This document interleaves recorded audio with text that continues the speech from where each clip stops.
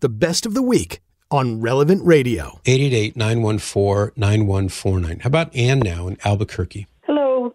My question. The reading that you just did a while ago, some of my Protestant friends have used that against Catholics, that we shouldn't be asking saints to pray for us because they are dead. Now, how would I respond to that? I always get a smile on my face when people try to use that argument because it doesn't really hold any water. Here's how to look at it. First of all, let me give you 4 key points. And if you jot these key points down, I'll give you some scripture passages. You'll be able to show pretty quickly. So the first thing is that the church is the body of Christ. Now, Jesus uses the analogy of, I am the vine and you are the branches. So we have a connection directly to Jesus, but by being branches on the vine, we all share a relationship with all the other branches. St. Paul uses the analogy of a human body. Now, that's in Romans chapter 12 and 1 Corinthians chapter 12. And in 1 Corinthians 12, it's quite a lengthy description. And what he says is that all of us are members of the body of Christ, those of us who are in Jesus by virtue of baptism. So he says that no member of the body can say to any member of the body, I do not need you. So all the members of the body were related to each other, but we also need one another. And the fact that you're not an ear or an eye doesn't mean that you're any less a member of the body. We're all parts of Jesus and members of one another. So in verse 21 where he says, the eye cannot say to the hand, I have no need of you. Nor can the head say to the feet, I have no need of you. We all need all the members of the body. So the second point is, there's only one body of Christ. There's not like one body of Christ here in this life and a separate, different body of Christ in heaven. There's just one body of Christ.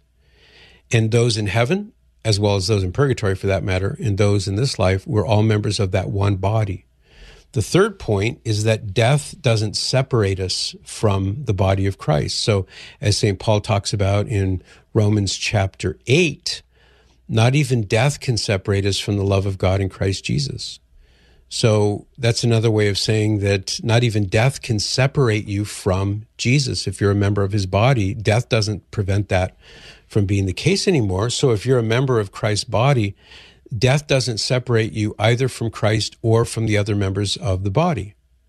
And then the fourth point is that we have a standing command in a variety of places, but 1 Timothy chapter 2, verses 1 through 4 is a great example of where we are called to offer prayers and petitions and intercessions and thanksgivings for everybody. He says this is good and pleasing to God our Savior.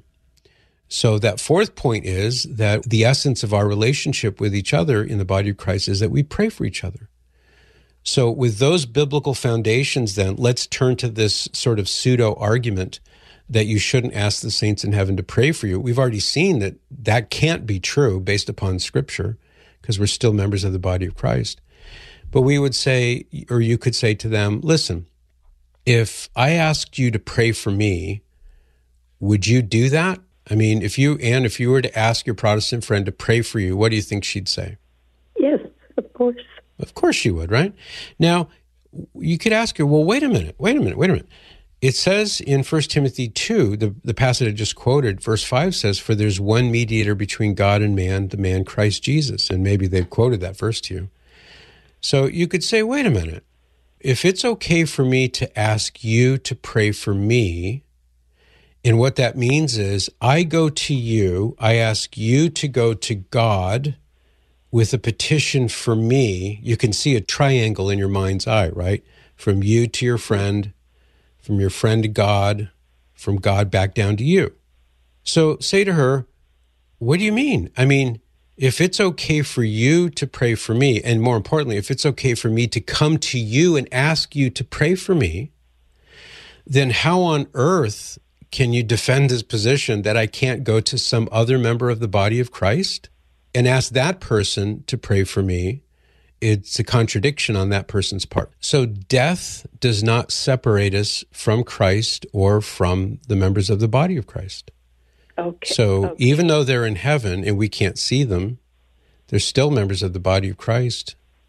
And if I can ask you as a member of the body of Christ to pray for me, the Bible nowhere says that you can't ask another member of the body of Christ who's in heaven to pray for you. And by the way, you can point out there's another thing that St. Paul himself also says. So in the gospel we read in Mark chapter 12, and you can begin reading in verse 26, when Jesus is being asked about the dead, he says, "Have you not read in the book of Moses, in the passage about the bush, how God told him, 'I am the God of Abraham, the God of Isaac, and the God of Jacob'? He is not the God of the dead, but of the living. You are greatly misled." And that's Mark chapter 12, verses 26 through 27. So you could respond with that. You could say, "Have you not heard? God is the God of the living, not of the dead. You are greatly misled." I wonder what they would say if you told them that. And what that's referring to, Anne, is that the saints in heaven are alive in God. They see God. We see the martyrs under the altar in Revelation chapter 6, talking to God, asking him, "When, O Lord, are you going to avenge our deaths, the evildoers who killed us?" And so they're aware that things are going on down on earth that haven't been resolved yet. And the Lord says, "Be quiet, be still, everything will be okay, and the time will come." Let me do this, Ann. Go to relevantradio.com/Patrick. And when you're there, click on links and then click on articles. And this will take you to the article page. And there are, 2-3 dozen articles that I've written. I would recommend you get the one called "Any Friend of God's is a Friend of Mine." And that article will give you pure Bible, just Scripture, nothing other than Scripture, about what does the Bible say about asking Mary to pray for you. How does she hear all those prayers? Can they hear the prayers?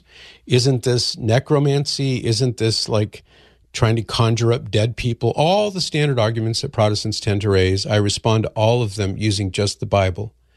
So go to relevantradio.com/Patrick, go to links, and then articles. And the one in particular is "Any Friend of God's is a Friend of Mine." I hope that helps.